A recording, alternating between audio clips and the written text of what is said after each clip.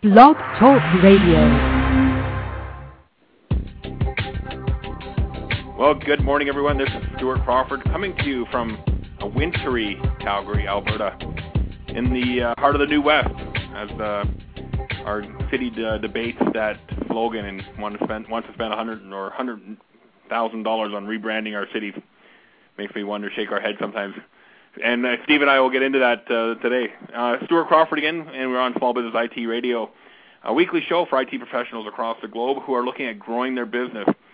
Again, we had some talk this week with some of my colleagues about the content of the show, and we got talking what's the purpose of what we're here, what we're doing this time, what we're investing this hour of our weekend, and what we want to achieve. It really comes down to providing some good business content for the IT professionals or the small business specialists out there who are just getting started or have been in business for a while, and we're going to keep on that focus. We had some talk about moving it to a technical type show, and there's a lot of technical things out there. We want to focus on the business side of and then what we do and how we do our business. And we got a great show lined up today. We're going to kind of focus on project management and what we need to do to get our projects in line, and what are some of the key deliverables we want to give to our clients, and overall what we want to do and how to roll out projects effectively out there to make this increase our bottom line, and also, increase revenues. And I guess that's what we're all in business for. So we're going to be joined by Steve Holton here in a few minutes. We're going to talk about project management. But a couple of quick announcements here. We are on blogtalkradio.com, and Blog Talk Radio is an awesome place to come if you want to start podcasting and webcasting. You can set up a free account in a matter of minutes and get your voice heard on the internet. Some of the stats, we're averaging about 250 downloads a week of Small Business IT Radio. So we're doing pretty good. Our highest one, we had about 1,000 downloads of some of the small business server stuff we did. And we had some ones that don't perform as nearly as well. But you know what? At the end of it, we want to be consistent. We want to be persistent and get our message out there. On a couple of great conferences coming up I want to remind you about. We do have next week, starting on Thursday. The last day is today to register and get the $100 off promo code at smbsummit.com. And SMB Summit is a small business IT conference for IT professionals and small business specialists. One of the great things about SMB Summit coming up is that there's 2 days of Windows server training around Small Business Server 2008 and Essential Business Server. This is the first time this is going to be offered. This is a great time for you to get out and get that competitive advantage in your marketplace over all those other guys who are sitting there just kind of wishing they had a successful business. Take the action now and get out there and register for this conference. Go to smbsummit.com. Use the promo code SMBWebcast to get $100 off.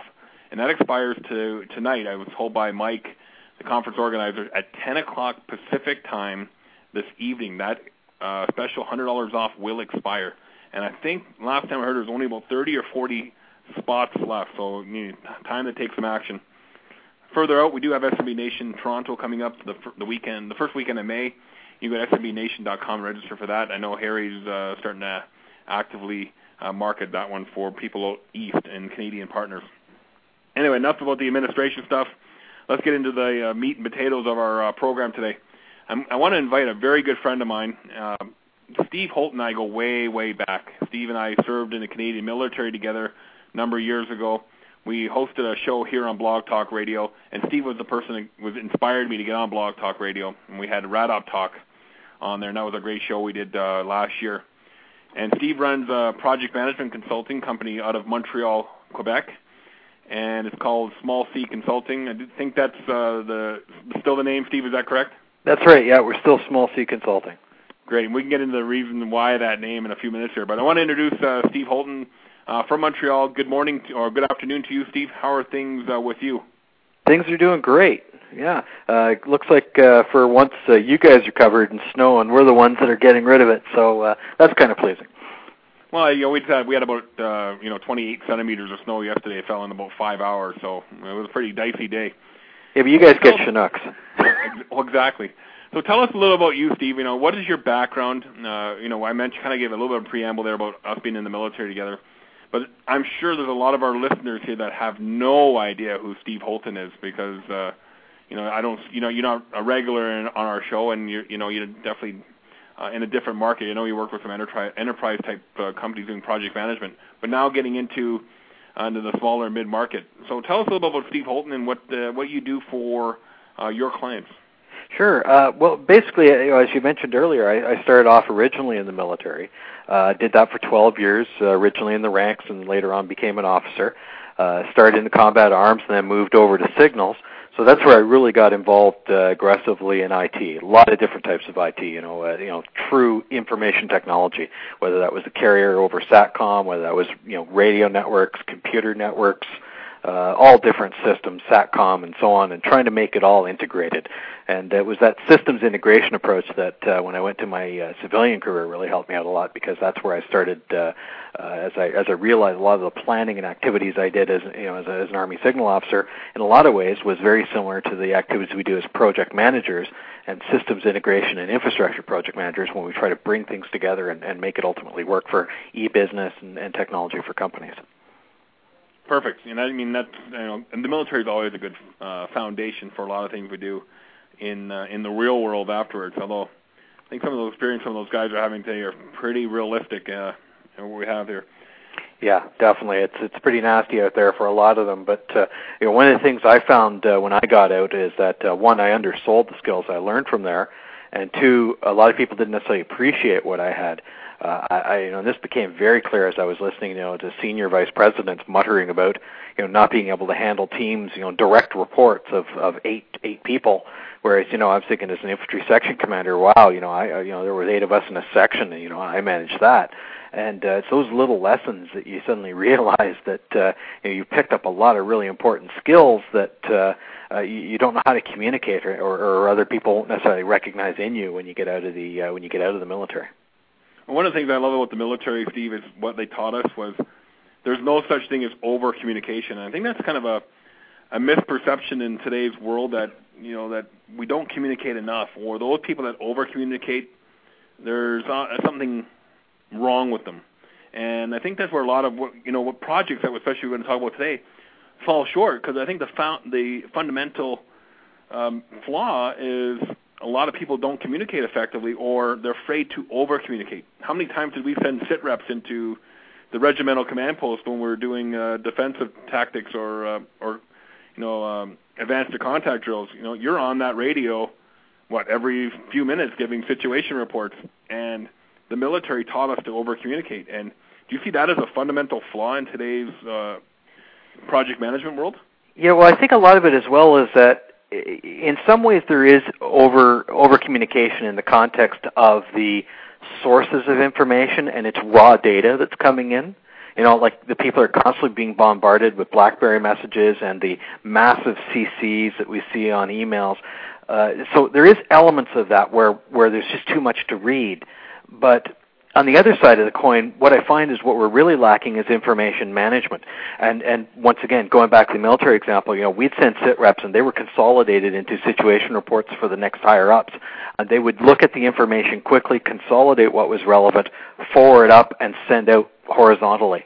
And where the military was having trouble is that if you were sending a sit rep that you were being overrun, usually the division headquarters, when they got that report finally, they knew that you were successful in winning that fight because no one was standing in the command post with a pistol to your head.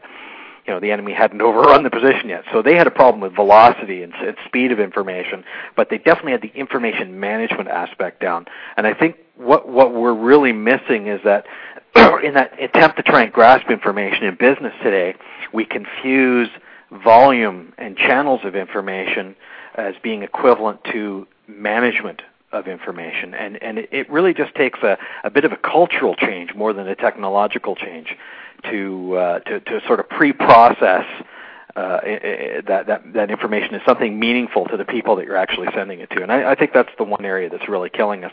And once again, I think there are relevant lessons to be learned from the military in that regard. So that makes sense. And we have, the military was great with the information management, and a little struggle a little bit on the velocity. I think the civilian world, the world we work in today, is it's definitely opposite. When you look at the amount of blogs that are out there, you mentioned the amount of email that goes back and forth. I just have to get in my car and turn on CNBC and get bombarded with information on there about how badly the markets are doing or how good the markets are doing. And information about Windows XP going end of life, and before I even hear about it through my vendor. So today's world, there's a lot of places to go for information, and it can very easily become information overload, and you got to kind of strip out what's important. So Steve, going into projects, and what you do on a daily basis. Sure. Well, what happened is after I got out of the military, I was a director and I was a CIO at a couple organizations. I sort of climbed the corporate ranks fairly quickly, and I was blessed with a combination of the military training as well as also being dropped in I won't name it, but a rather large Canadian railway, without naming them, national railway, that gave me a very quick education into corporate politics and corporate culture. And I tell you, it was quite an eye-opening experience. But from that, basically, I moved around to a couple different companies in civilian life, trying to learn how to be a manager, how to be a director, when someone just asked me if I'd ever consider being a consultant. And, of course, I was a little bit scared of that prospect because you're always sort of going from one job to another. When they mentioned, however, the opportunity to be in Rio de Janeiro, I really couldn't resist. So after that, I basically went from Rio, came back to Canada, and I've been working with large organizations ever since. Oddly enough, on, in many cases, small projects, even though they're large companies, small to intermediate projects. So I've been working with the likes of Air Canada, as I've already mentioned, IBM, the Central Bank of Canada, and even most recently, I've been to places such as Bermuda, working with a bank there, and with the U.S. Security and Exchange Commission. So your resume is quite extensive, to say the least.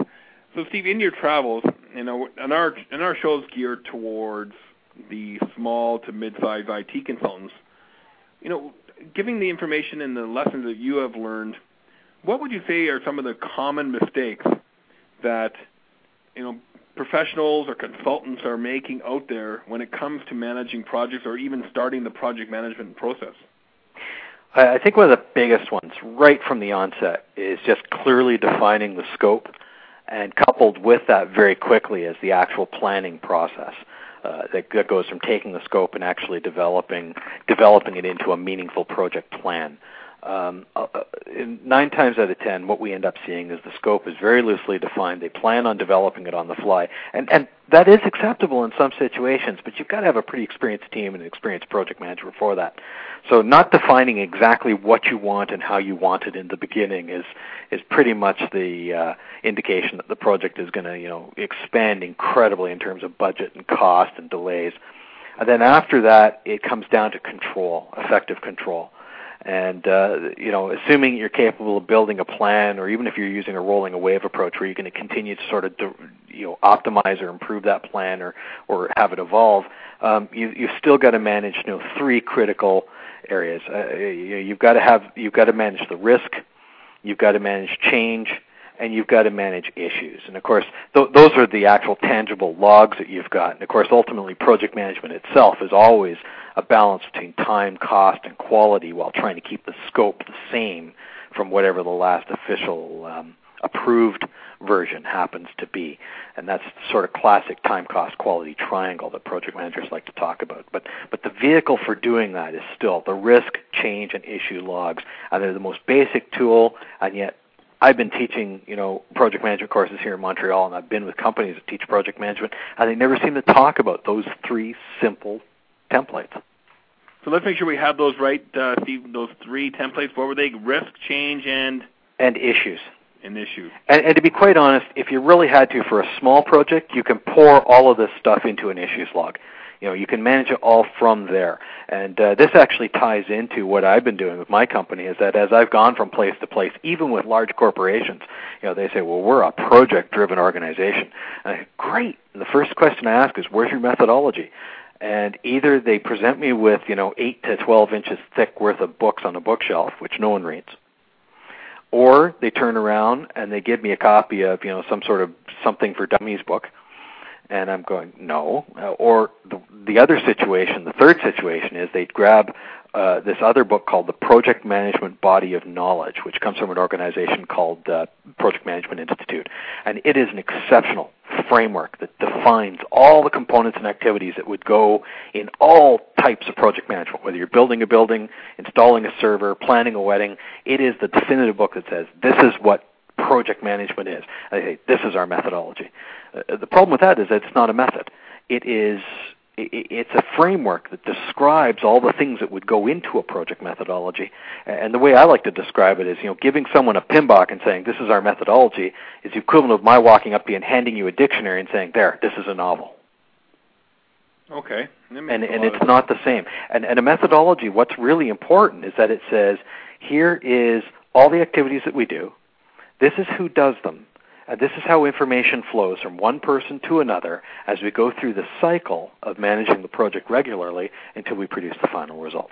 That's what a project methodology is. And it's amazing how these, project management for dummies or do a project in your spare time or what have you books don't have any of this kind of stuff. They often don't have these little tools like how to manage issues and risk, where they just talk about it. Like, you have to manage it. Well, yeah, we know we have to manage it, but how do we manage it?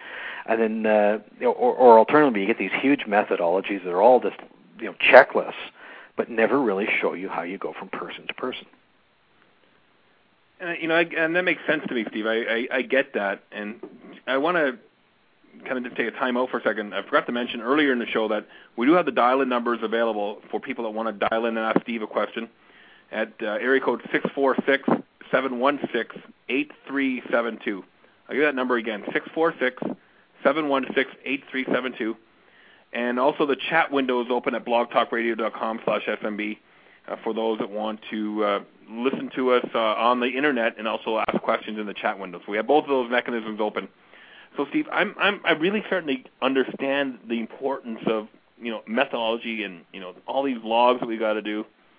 But, Steve, I'm a small IT guy. I'm maybe a one-person shop, or I'm a software developer and I do consulting work on the side, and I'm trying to just manage myself, let alone managing projects. Seems like a lot of stuff for a one-man show to do. Well, it can be, and this is why you grab.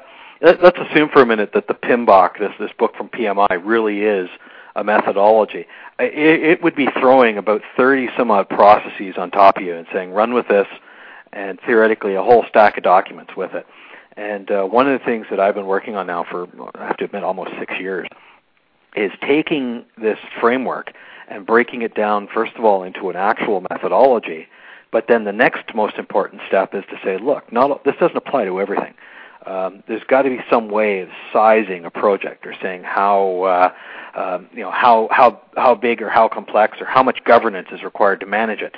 And what I've done is I built a categorization scale that basically goes from 0 through 5, 5 being a big program, 0 being essentially a little more than a governed task. And it says, okay, given certain criteria that will help you determine what the category of a project should be, here's the minimum things we recommend you have. It's only the minimums. So, for instance, if we're dealing with essentially a minor task that still has to be managed in a project framework, possibly because it's got capital costs associated with it, or it's still critical to the business, such as replacement of the main firewall, arguably could be something critical. In there, maybe all you have is an issue log. You've got a statement of work, an issues log, and some sort of testing plan, and that's all.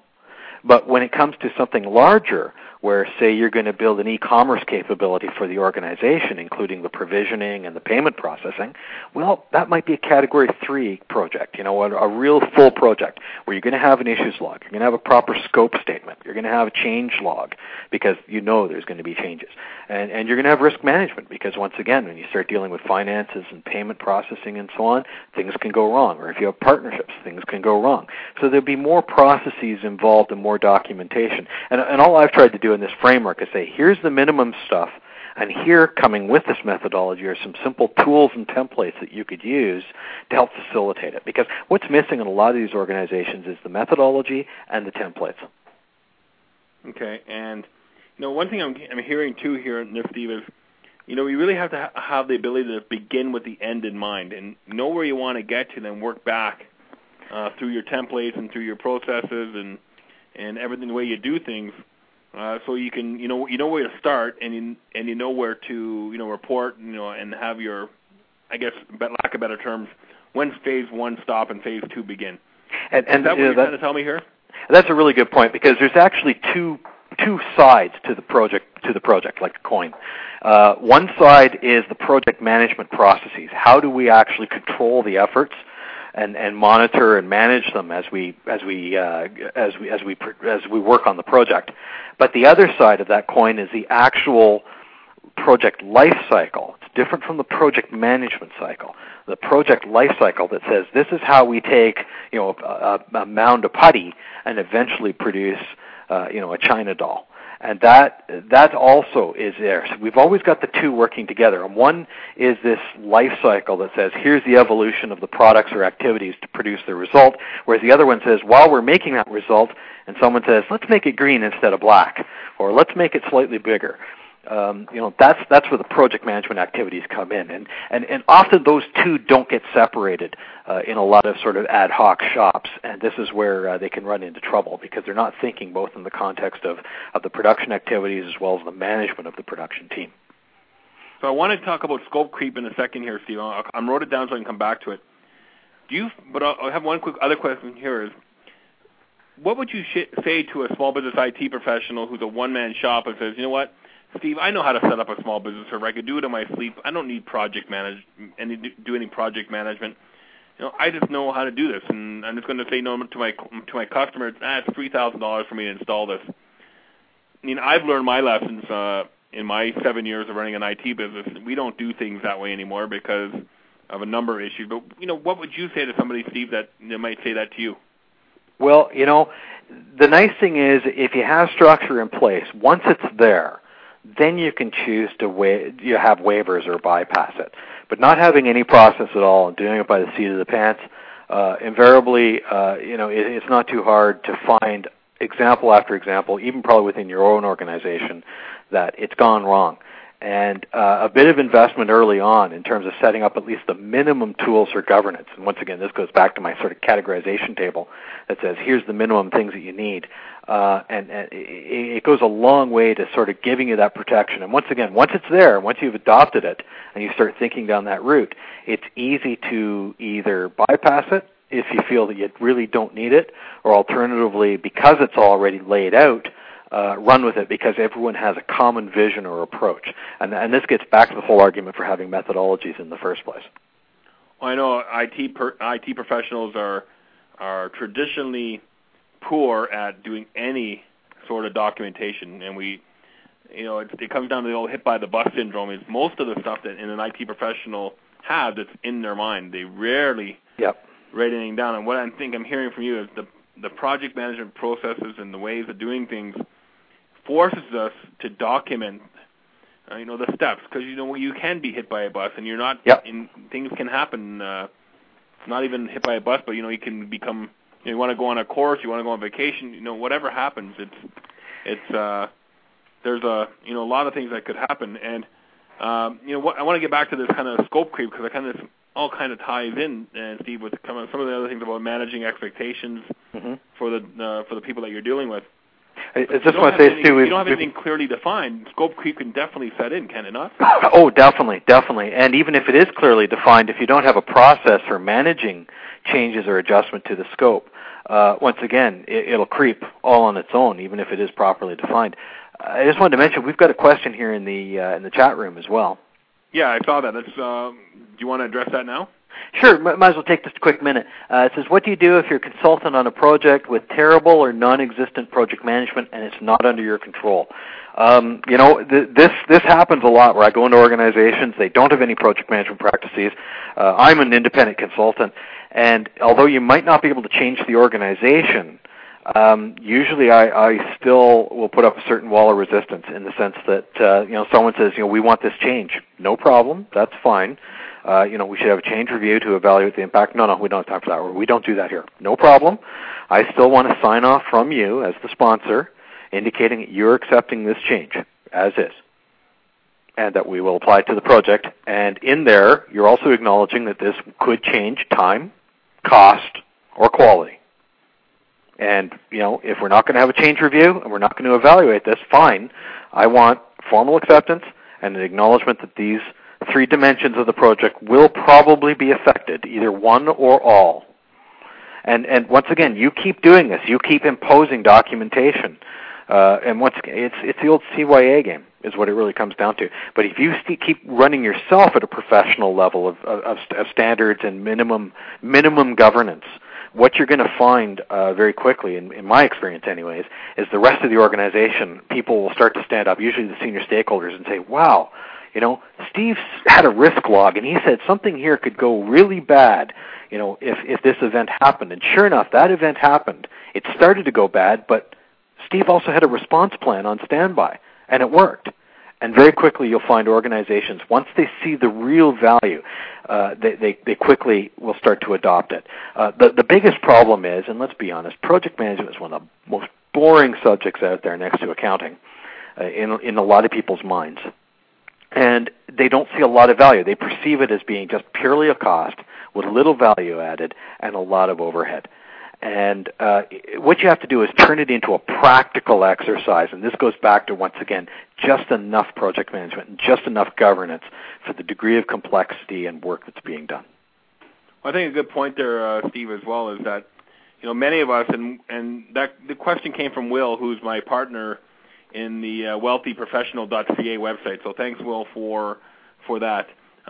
Is many companies just do risk management or keep track of issues or changes really informal. They may scratch it down on a notepad and one of the things that I have learned, Steve, in my time is we got to take this stuff seriously, and you have to make sure that your clients are totally aware of the risks that can happen if they don't go with a certain piece of technology or a process to do things. What happens if they walk in and want to change the project halfway through? And I always revert back to home builders. Home builders are wonderful at managing projects. You get an 8-9 month home building project on the go, and they got it pretty much down. And in my practice or standard or the way people I've dealt with in the past is that's one industry that gets it. But many of us as IT professionals really just do it loosey goosey. We don't have no idea. And so that's one of the lessons we've learned in our business. We document everything. And we've actually walked away, Steve, from business that do not fit into the way we do projects and want us to fly off the seat of their pants and think that, they get a competitive bid for, $2,000 or $3,000 cheaper than we're going to do the project for. But the real underlying gotcha there is, at the end of it, it ends up costing them more. Definitely, and that's the old adage: why do it right when you can do it over? It's sarcastic, but basically that's what it comes down to. Is a lot of organizations think, well, yeah, we'll just slip it through. We can do this, we can do that, and for the sake of a little bit of analysis, they instead shoot themselves in the foot and end up paying a lot more than if they had done it right to begin with.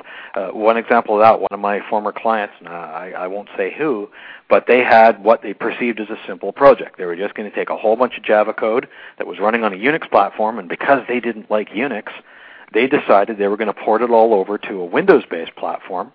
And this is in a financial services sector, this company. And they could therefore keep all their Windows specialists, and they would do this port within about 12 to 18 months. They'd do it for a couple $1 million and walk away, and everyone would be happy. That project has been going on now for almost 4.5 years.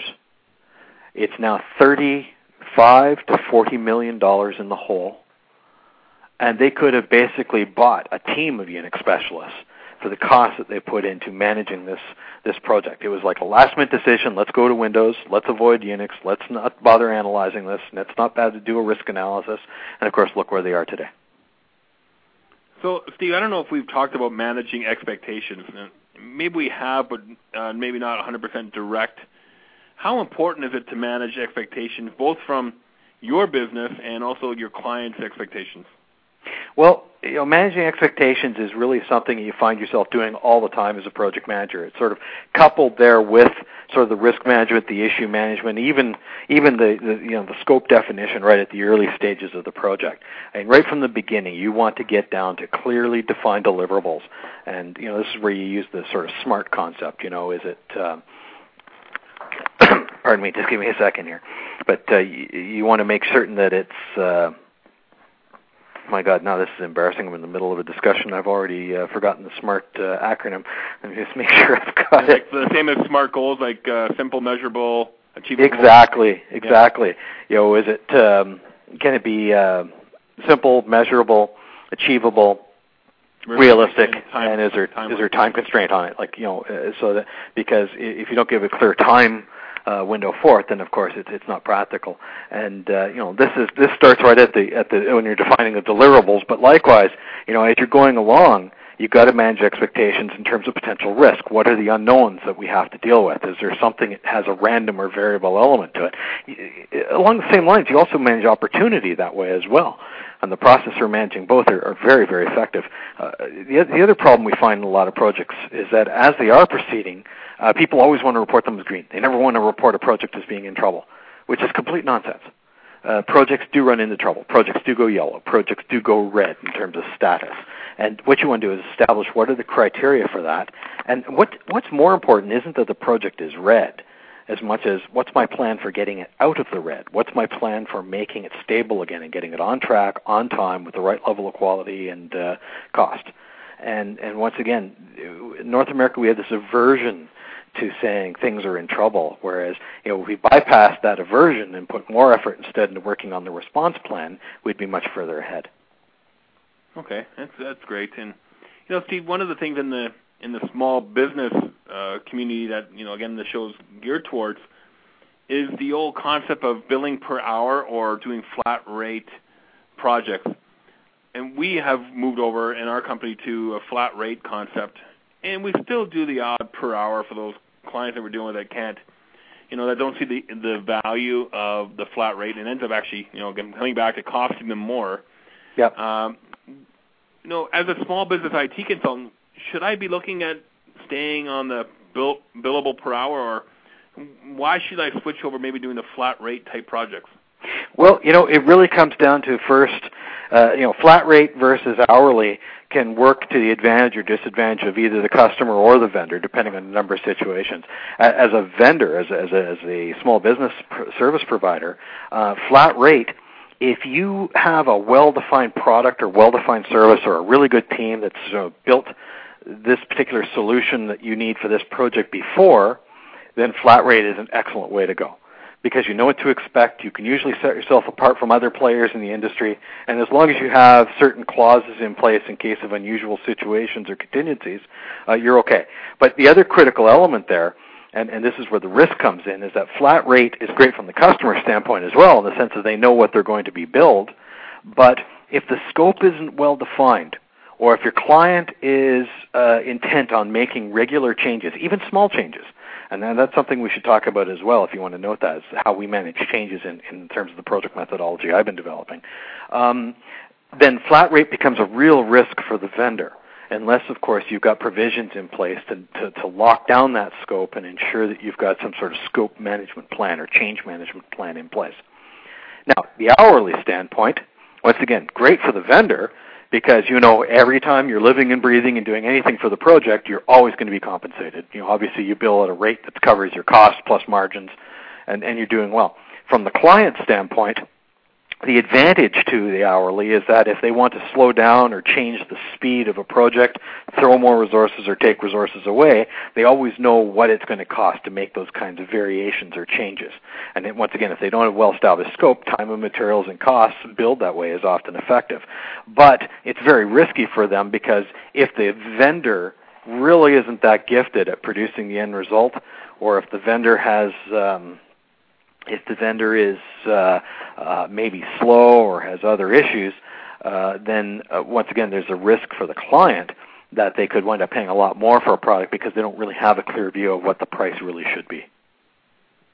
Okay, you mentioned changes, Steve, and I think that's very important. Kind of was one of the things on my list is the importance of managing changes, especially if you're doing a flat rate. We have a change management process in place that prevents our projects from being sidetracked or going, off the end goal. What can we do as a small business IT professional to manage changes in the projects that we're doing? One of the things I like to do is right from the onset, as soon as the objectives of the project and the requirements of the project are defined, I start working on what's called a traceability matrix, where I build a matrix that says, okay, from the idealized objectives to the requirements, eventually to the list of deliverables and products until the tests and use cases if they exist and so on. All those elements are all mapped together. You have this cross-reference table that you built. And you've got to have really clearly defined deliverables or be prepared to continue to define them as you go along. But what's essential is that as there are changes in the project, even changes that aren't necessarily due to the project itself, but perhaps due to environmental factors, what you do is you log the change events. Okay? And they could be relatively minor things. Could be a change in industry regulation requirements. You know, GST is now 5% instead of 6%. Does that affect us? Well, maybe it does. But the other thing you want to do is change events could eventually become change requests once you realize they've reached a certain threshold that says, wow, no, we need to actually request more time or more money to compensate for this change in scope or change in time or some other element of the project that's different from when we said, okay, that's it, build our plan from here, this is our baseline, and all our costing and activities are based from this baseline or this line in the sand that we've drawn. And there's no shame in having changes. Changes occur. There's nothing wrong with that. But where you get killed, and I learned this the hard way, is that you can have a whole bunch of these little minor change events. Hey, can we have it painted red instead of blue? Yeah, we can do that. Can we have two of them instead of just three? Okay. Or can we order an extra couple bags of this and a couple parts of this for spares? Yeah, it all fits within the budget. What happens is after all of these little things that all should fit comfortably within the contingency come together, you discover suddenly you're over budget and you have no basis for creating a change request to request additional funding because no one's logged all of these relatively minor or no-cost or low-cost changes. And this is where a lot of small companies get killed.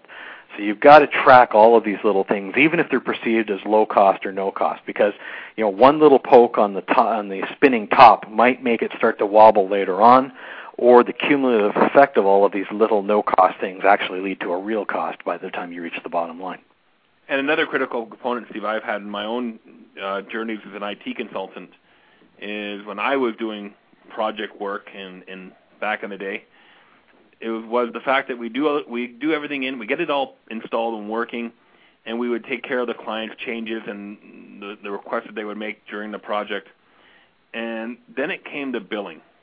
Mm-hmm. And then we had a fight on our hands because the project came in $2,000 or $3,000 more than we originally estimated. So the importance of keeping documentation and keeping track of all these little requests and changes is critical, especially to the 1, 2, 3-man operations that don't have the resources to go and battle invoices. And normally what happens, they end up settling anyways because they didn't keep proper documentation. Yep. And it ends up killing them and hurting their business.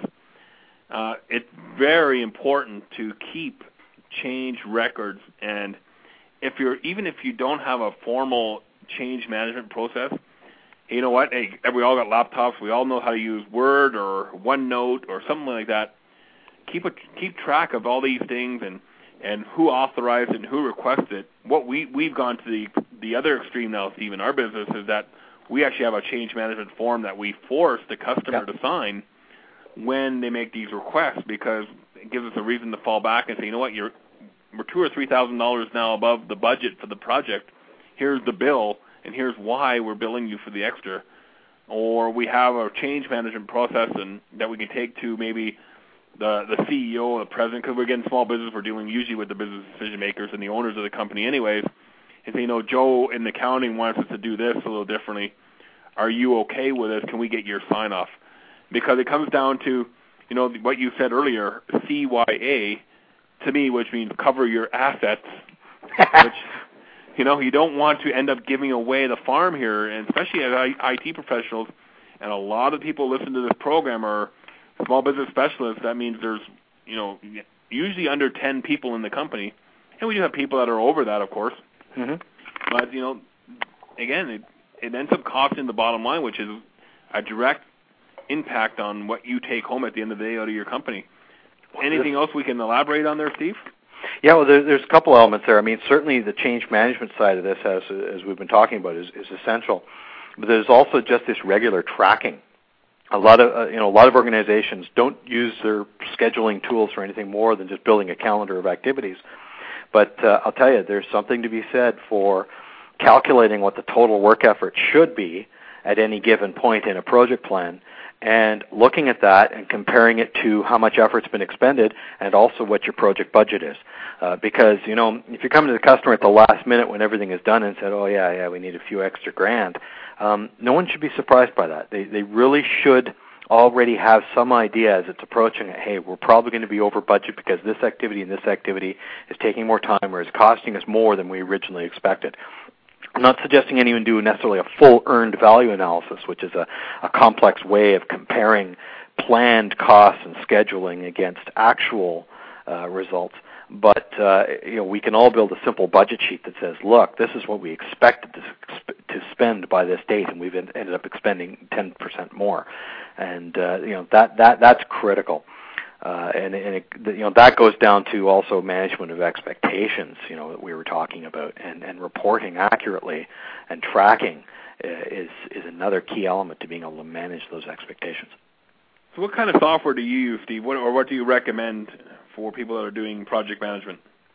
A lot of people, it's funny, I keep seeing in sort of the ad hoc project management shops that they just try and manage their projects with either milestone lists that they've put together, either on a spreadsheet or Word, or they actually use something like Excel to build these Gantt charts, these sort of horizontal graphs over time that show how the project is going. But to be quite honest, even though it's got a bit of complexity to it, even though it's not the most complex or high-end project management tool, Microsoft Project does pretty much 90% of what most people would ever need in terms of scheduling and tracking, and you can even do a lot of your cost management in there too.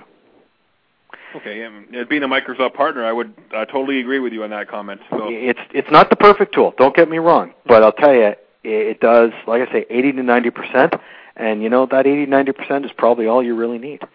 The other thing, of course... Sorry. Just before you get on to the other thing there, for those partners that are out there that are unfamiliar with Windows SharePoint services, there's some basic project management Gantt charts and things that are in there built into the template. So something else you may want to check in as well as Windows SharePoint services. Anyway, Steve, sorry, I didn't mean to cut you off there. No, that's quite. Yeah, no, you're right. SharePoint has started adding that. There's a lot of groupware packages out there that do that.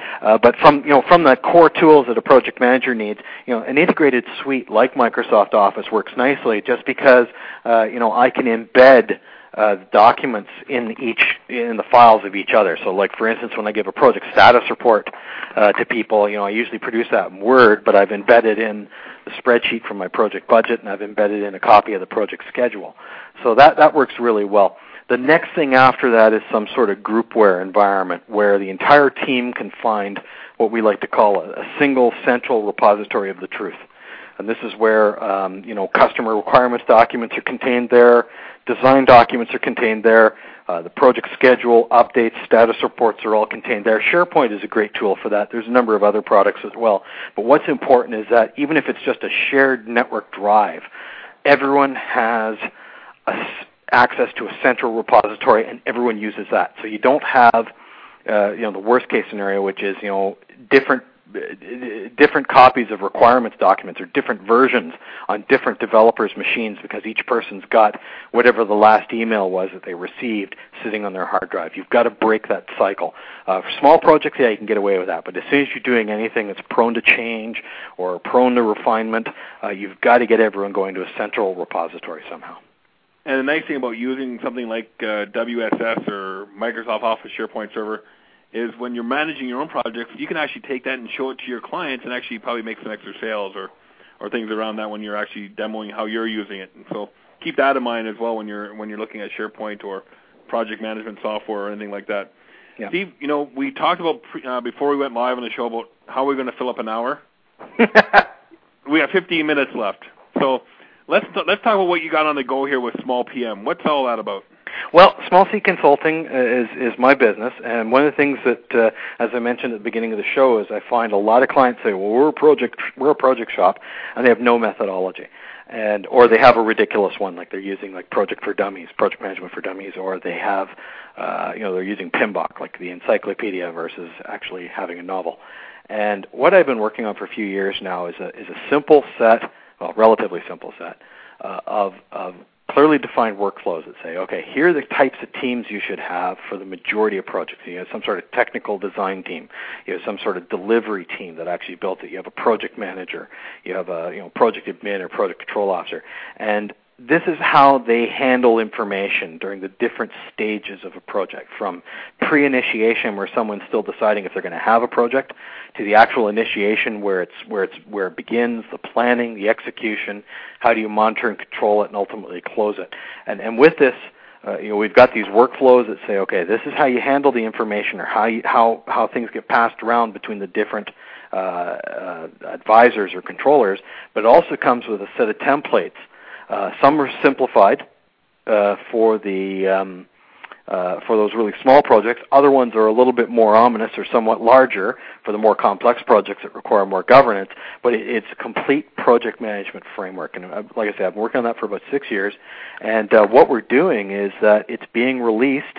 Originally it was mid-April. It's been a little bit delayed. It's in the latter part of April. But it's being released openly and publicly on the Internet, so that anyone can adopt it. So where can we find that information once it's ready? Well, if you go to www.small-pm.com, so small-pm.com, that's the home website for this. And in fact, what we're going to be doing is people have the ability, they can register to become a member of the site, so that they have a vehicle that we can bring them back or send them out announcements or give them access to materials and stuff. And what's going to be happening over the next few weeks is there will be an initial release of just a raw PDF baseline version of Small PM. And then the next steps after that is we're adopting what we call open process, as opposed to open source for software.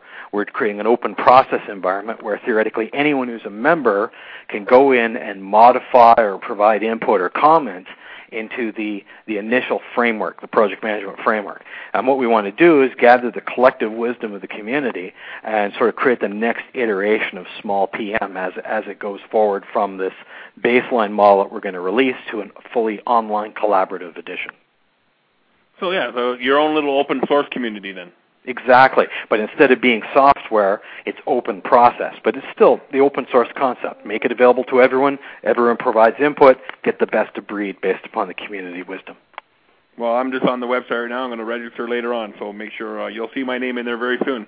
Fantastic. And one of the things we're going to be doing in the next week or so prior to the release of Small PM is going to put down a couple samples of the workflow diagrams, a couple of the critical templates that people often need, like probably a template for a scope document, template for a change request, and then the next the issue log, of course. And then, of course, the next step after that is getting the sort of static PDF version of Small PM out, and then following with the wiki-based version that's designed so that people can take apart the individual components and provide their input. Well, not only do we have this program here to formally announce that to the small business IT community, which is great, we'll also make it available to some of our blogs. So make sure you check out some of our blogs. At the main one for SBSCs is sbsc.itsuccessmentor.com.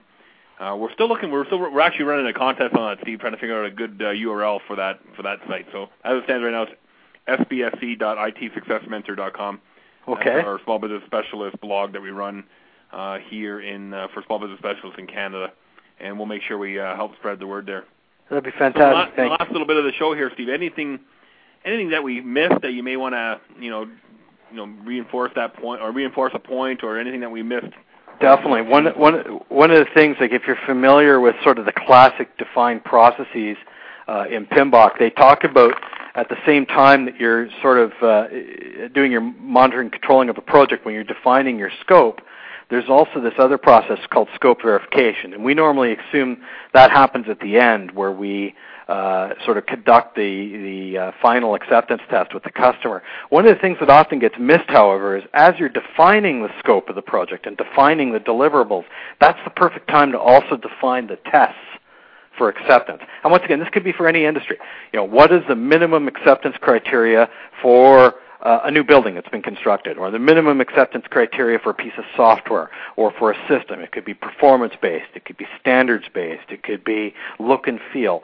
But if you're going to define what the deliverables should be, you might as well at the same time also define the criteria for testing and accepting it, because you'll discover that by having those two endpoints defined, the work in the middle where you're actually doing the build will go a lot faster and easier.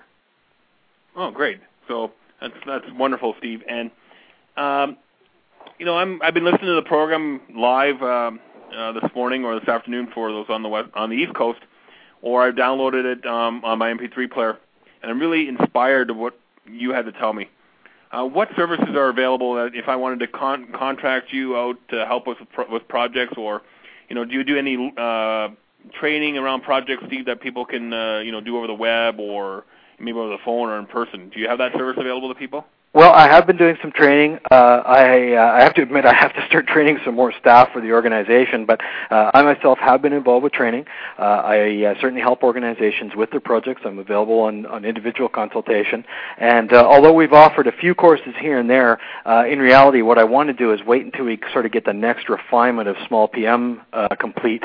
And this fall, I'm hoping to more aggressively offer either online courses, or alternatively, organizations can contract to have myself or one of my PMs come out there and help an organization either understand small PM, receive training for their PMs themselves, or even look at a consultation to look at how to change the organization. Because this is more than just simply handing a methodology to a PM and say run with it. It really involves changes within the organization, because the executive management has to understand their role in, for instance, approving of change requests, or their role as project sponsors and helping with the governance of a project. So there is a bit of organizational change that's necessary. It's not just simply running with a manual.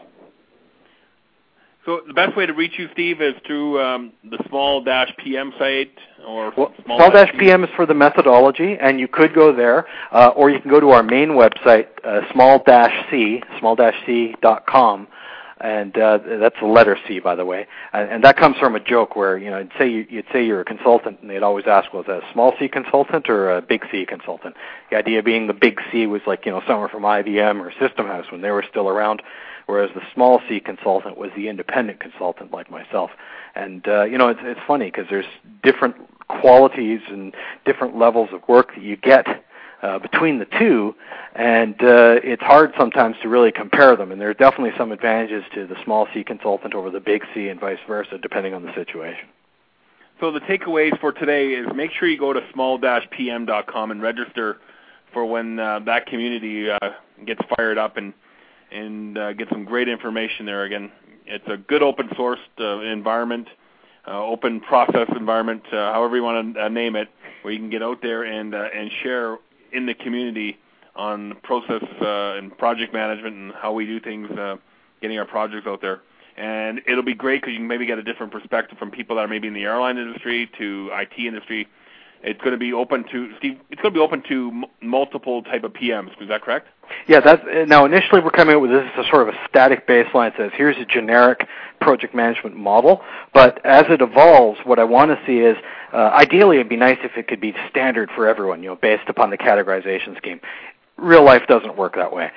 What we're probably going to wind up doing is coming out with an IT variant of small PM versus, say, a construction industry variant versus something, say, for special operations and doing humanitarian relief missions or something of that nature. A variety of different industries and scenarios will be out there, and either we'll come out with a modification table that says this is how you do it, or more likely we'll come out with a specific flavor for each sort of type of major industry. Well, the nice thing about being in a community like that is that you can get information maybe from a humanitarian agency that you can actually put into your small business IT practice. There's always good flow of information, different ideas that come out of any different type of industry that we can practically apply in the business that we're in. Definitely. Anyway, Steve, I want to thank you for taking time out of over your lunch hour in Montreal. I'm going to be out there in a few weeks, so I look forward to maybe linking up with you. Definitely, that'd be good. And it'll be great to touch base with you again. And thank you very much for your time today.